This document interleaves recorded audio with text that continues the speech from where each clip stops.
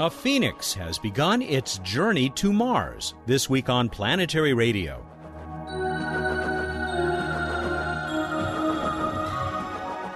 Hi everyone, welcome to Public Radio's travel show that takes you to the final frontier. I'm Matt Kaplan. Principal investigator Peter Smith gave us a preview last week. Now his lander is well past the moon, winging its way to the red planet. We'll talk with my colleague Amir Alexander, who was at the Kennedy Space Center just before the August 4 launch. Then we'll hear from Jon Lomberg, creator of the Visions of Mars DVD, a library of all things Martian that will land with Phoenix next May. Maybe your name is part of the cargo. It was a busy week in space exploration. The countdown for Shuttle Endeavour's next mission had gotten underway before we put this show to bed. NASA has targeted the launch for the evening of Wednesday, August 8. You've probably heard that Barbara Morgan is a member of the STS-118 crew. Ms. Morgan is the teacher who served as Krista McAuliffe's backup back in 1986. That was the ill-fated last mission of Shuttle Challenger. Now she finally gets her chance to become the first educator astronaut on this trip to the International Space Station.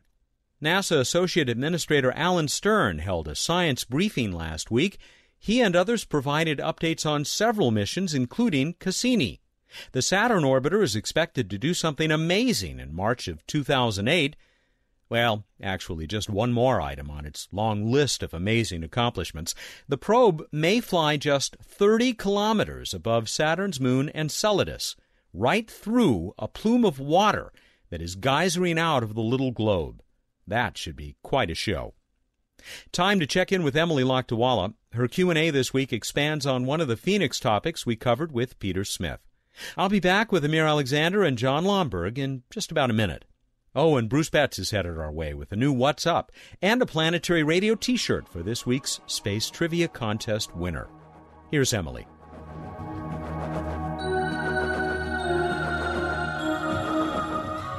Hi, I'm Emily Lakdawalla with questions and answers.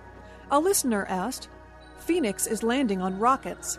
Won't the rockets modify the area on Mars that Phoenix is going to study? Phoenix is traveling a long way in order to perform very careful analyses of Martian materials, so how its landing rockets change the surface at its landing site is a big issue for the science team. The rockets are powered with hydrazine, which is a simple chemical compound made of 2 nitrogen atoms and 6 hydrogen atoms. The rocket-assisted landing could change the landing site in several ways. The blasts from the rockets may dig craters into the surface and pile dust elsewhere. There will also be unburned hydrazine fuel sprayed all over the landing site. And although the mission's engineers did what they could to make the hydrazine fuel as pure as possible, there are also small amounts of contaminants, which could include some organic materials. It could be a big mess. So what is the mission going to do about it?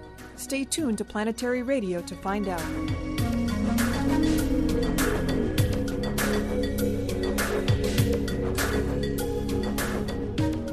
T-minus 10, 9, 8, 7, 6, 5, 4.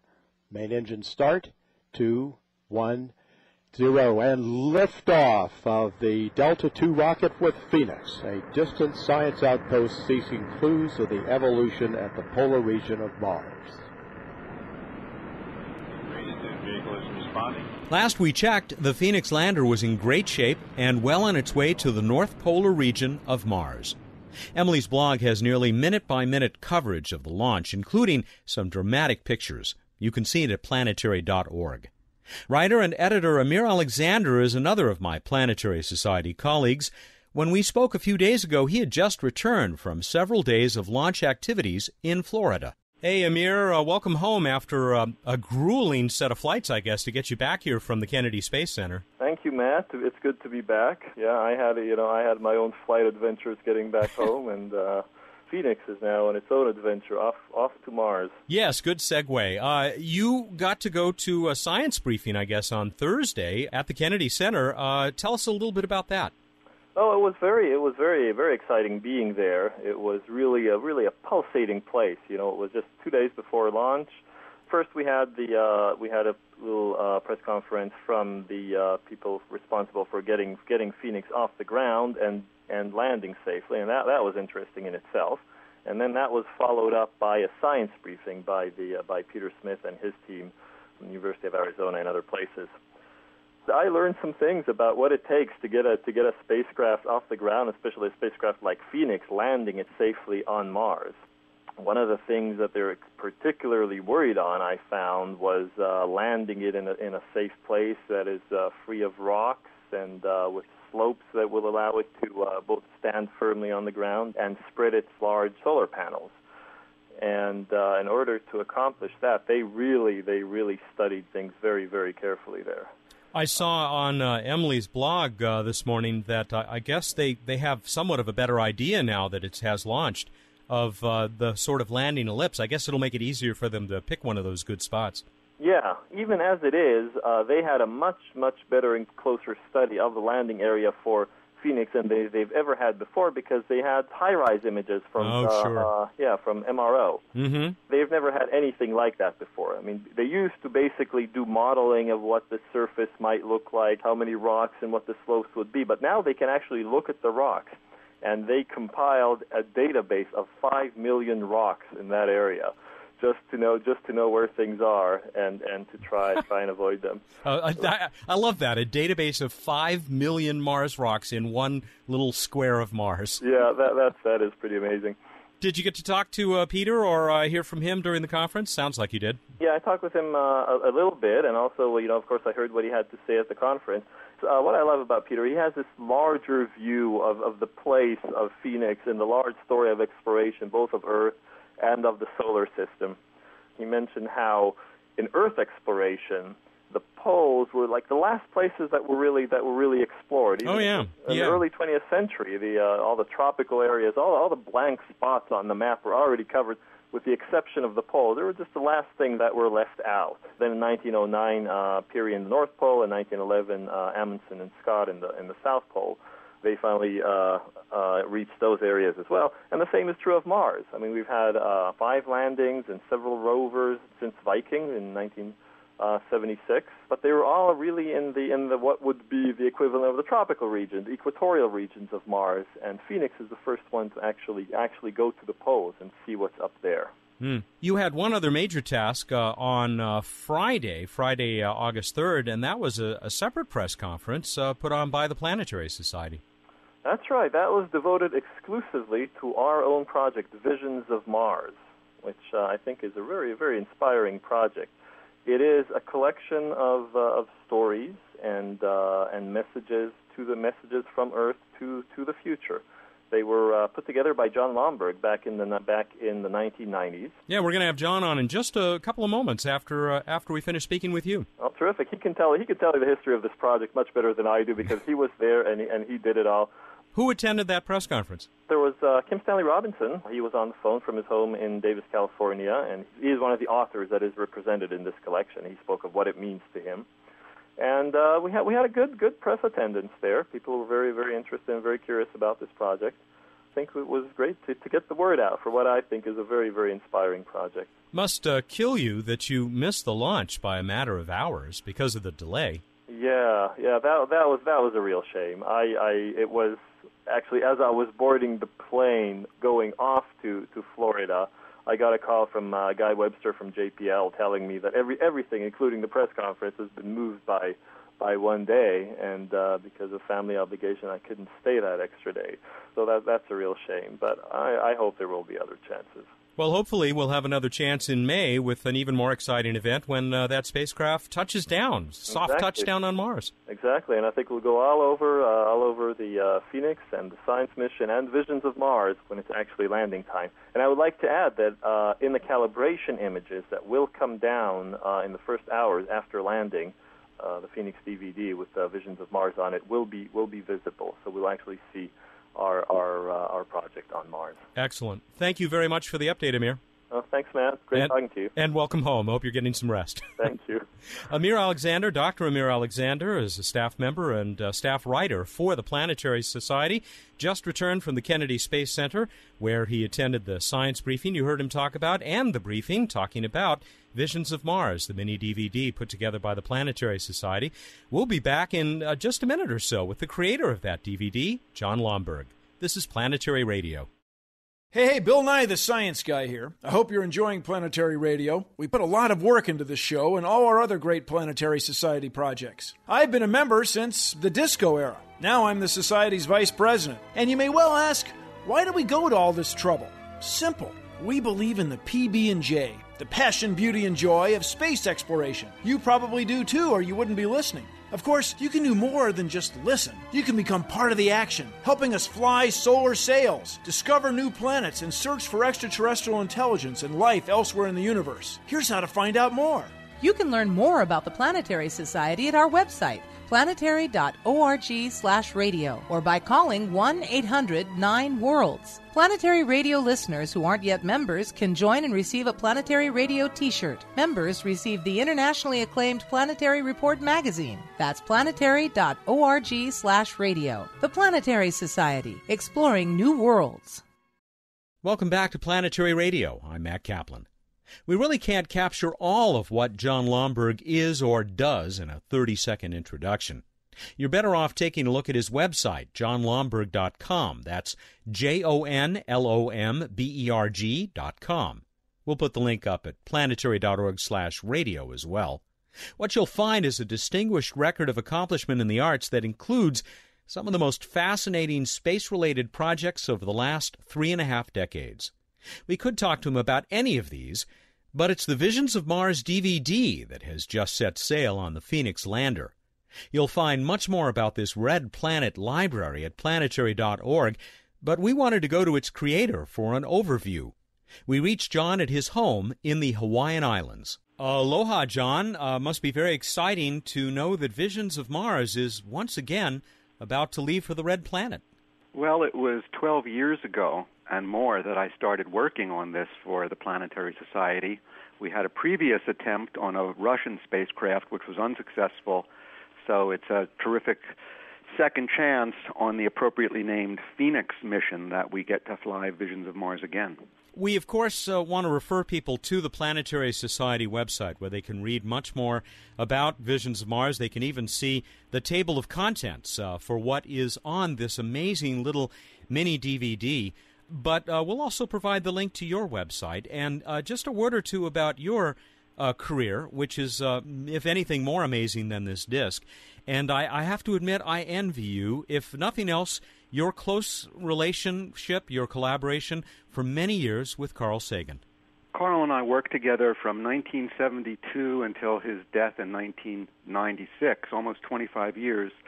And had just a wonderful professional and personal relationship. We had really good chemistry, and I could do things that he couldn't do that he needed to do for the things he wanted to do, especially the visual aspect of his books and his television programs. And I count myself to be very fortunate to have worked with such an amazing man. Cosmos, Contact, the Voyager discs.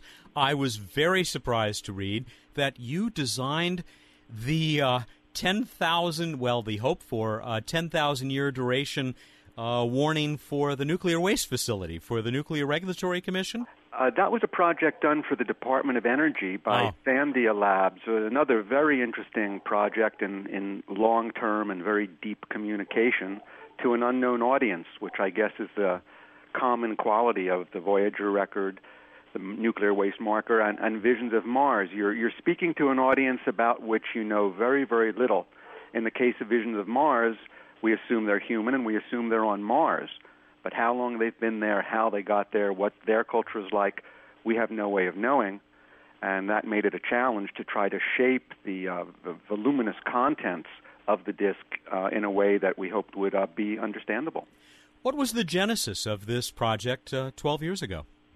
Lou Friedman thought it up. He knew that Isaac Asimov was dying and felt that a perfect tribute to Asimov and some of the other science fiction greats was to send their work to Mars on the premise that if it wasn't for dreams like theirs, we may not have had the inspiration and the desire to go to Mars. Lou talked to Carl about it. Carl thought it was a good idea, and then they asked me to step in the role of, project manager, and it just grew and grew and grew. For people who want to know, more about how the thing was created, they've just put the introduction that I wrote up on the website, so people can read that along with Carl's forward and Lou's afterward. Talk a little bit about the contents of this disc. I was so pleased to see a number of the items collected on this Martian library, as you've called it, as Peter Smith, the Phoenix principal investigator, called it last week on this radio program. I'll tell you one thing that was really heartwarming to see.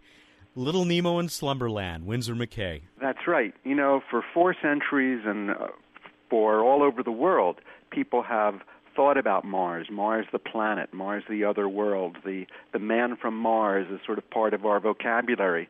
Mars is everybody's favorite planet, and the planet that, if humans can make a go of it anywhere in the solar system, it will be there. And the range of materials about Mars, of course, everybody thinks of the War of the Worlds and the science fiction stories, but it's just amazing how in cartoons, Marvin Martian from Warner Brothers, Bugs Bunny's nemesis, right, or, as you say, the beautiful comic strips of Winsor McCay, Little Nemo in Slumberland. So the range of materials and the difference in the styles and the outlook and the cultures of the author, but all linked by this fascination with Mars.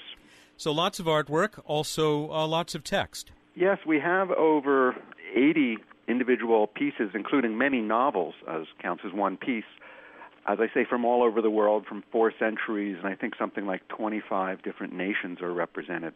And radio programs, I'm happy to say, as a big fan of the Golden Era, and of course, the Orson Welles version of The War of the Worlds.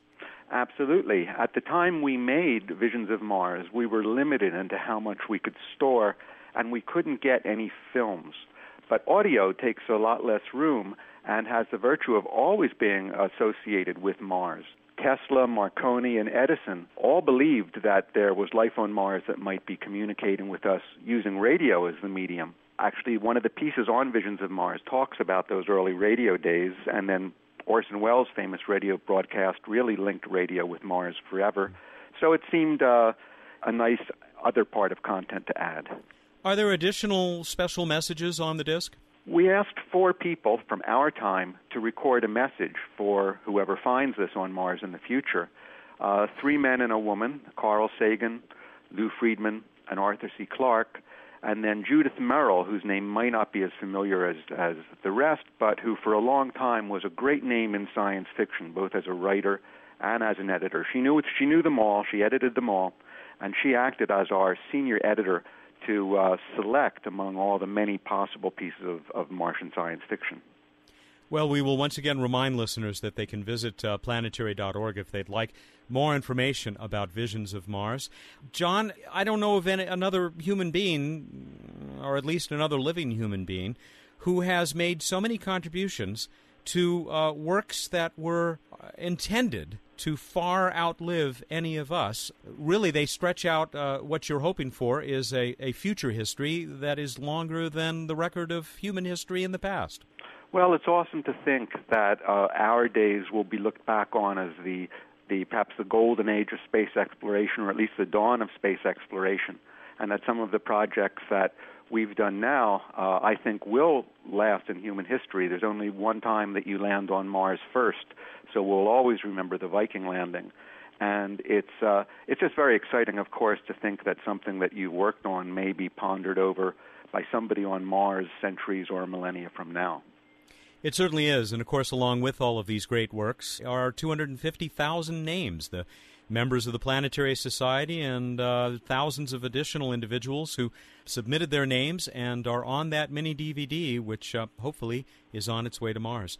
John, thank you so much for joining us for a few minutes on Planetary Radio, and I look forward to talking with you again, perhaps when Phoenix sets down on that northern plain on the planet Mars. Well, thank you, Matt. John Lomberg is the internationally renowned artist and producer and longtime collaborator of Carl Sagan, who put together the Visions of Mars mini DVD, which is now on the Phoenix spacecraft, awaiting its trip to the Red Planet. We will be right back with Bruce Betts and a trip to the night sky in this week's edition of What's Up. That's after a return visit by Emily.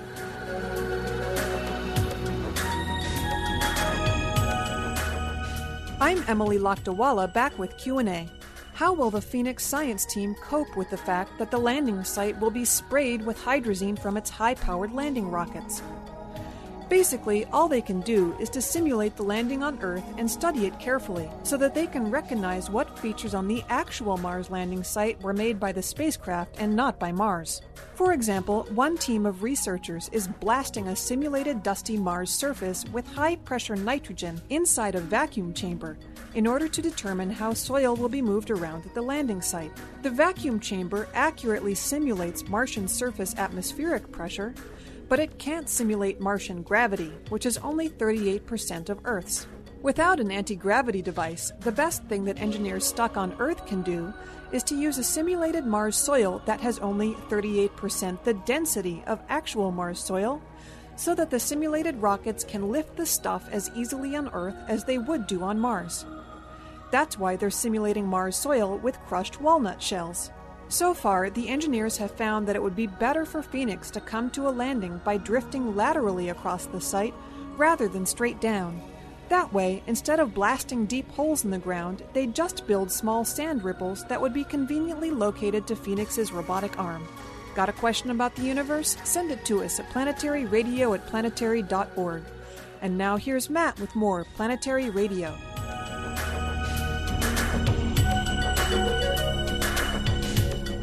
Time for What's Up on Planetary Radio. Bruce Betts, the Director of Projects for the Planetary Society, joins us to tell us about the night sky. And later on, we'll give away another Planetary Radio T-shirt. Perseid meteor shower. Yeah. Peaking on the evenings of like August 12th, August 13th. Mm-hmm. Really groovy this year because it's a new moon, so it'll be a very dark sky.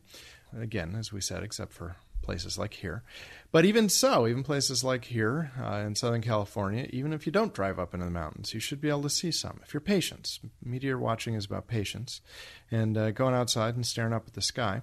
The meteors will start going in the mid-evening, and in fact, you might even get long trails in the early evening ones. You'll probably get more meteors in after midnight as the Earth is charging ahead. You know, maybe 60 an hour, 100 an hour from a dark site, which means you can pick up a few even from a not-so-dark site. So go out, and again, it's a kind of a broad peak, so that's the good news. If you don't go out the 12th or the 13th, try the 11th or the 14th. You'll still see increased meteor activity from the Perseids, and kind of fun. Good. I'm looking forward to it. All right. We also, of course, have the total lunar eclipse coming up at our next full moon, and that will occur on August 27th or 28th, depending on what time zone you're in, and it will be visible from throughout most of Eastern Asia, Australia, and the Americas. Apologize for taking extra excitement for that. Been a while since we've seen a total lunar eclipse. You can find more information about that on the web. NASA has a nice eclipse website, among others, and that'll be good. There's partial solar eclipse for a very small number of those listening on September 11th, visible from most of Central and Southern South America. And you can also find information there on NASA's website, which, if you're writing things down, is sunearth.gsfc.nasa.gov/eclipse. Boy, we'll put that up on the website. We'll put it up here. Oh, I wasn't even done. I've got another 40 words. Oh.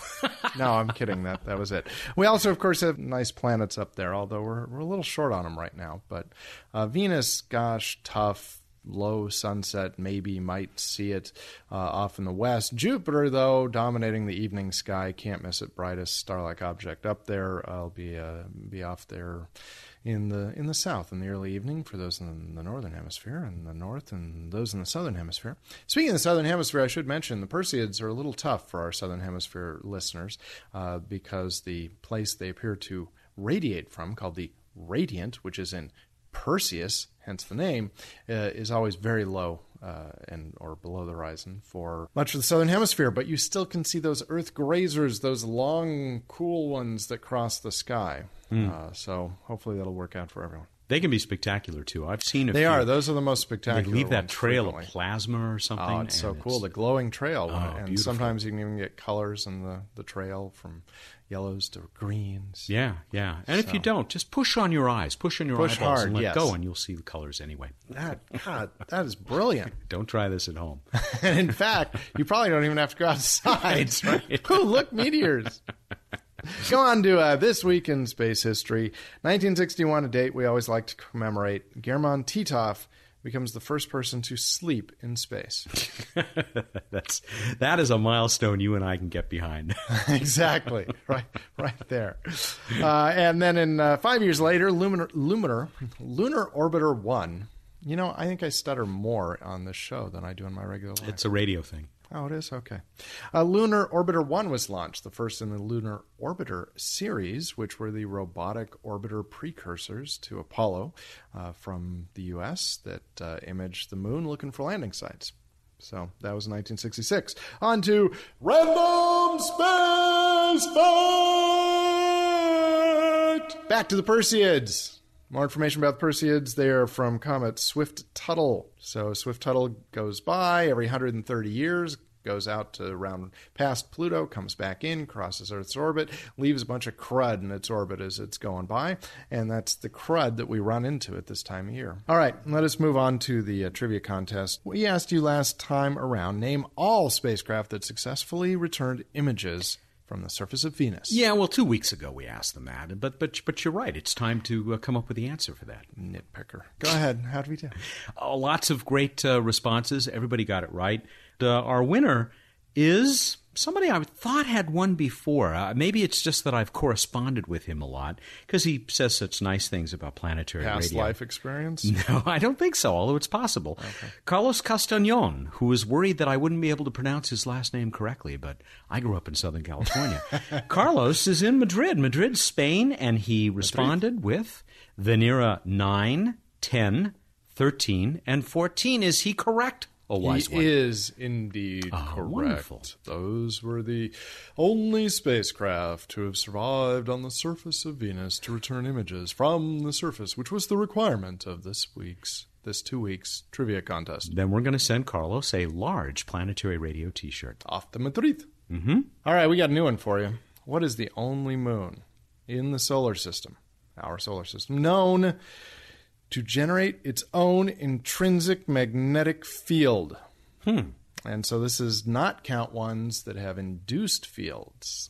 Some of Jupiter's moons that have salt water down deep and it generates an induced field. We want one that's actually generating it from an internal core by itself. Okay. Which one? Only one known. Go to planetary.org/radio. Find out how to enter. And when do they need to get those in by, Matt? August 13, Monday at 2 p.m. Pacific, August 13, to get in on this edition of the trivia contest. We're out of time. Go out there, look up in the night sky, and think about big spoons. Thank you. Good night. That was my kids' idea. Big spoons, really? I solicit input from them on that part of the show periodically. So. All right. Sadly, most of the time it comes from me. I'll tell you, I missed having a small spoon, little wooden spoons they give you with the malts at Dodger Stadium, but I didn't get a malt the other day when I didn't see Barry Bonds equal the Babe Ruth record. So what I hate is that you get all that great malt flavor, and then that last bite you're trying to scrape off the spoon, and the last flavor in your mouth is wood. Oh, but that's part of the charm. You probably just didn't start soon enough. You got to suck on the wooden spoon. Yeah. Bruce Betts is the Director of Projects for the Planetary Society. He joins us every week here for culinary excitement and What's Up? Planetary Radio is produced by the Planetary Society in Pasadena, California. Have a great week, everyone.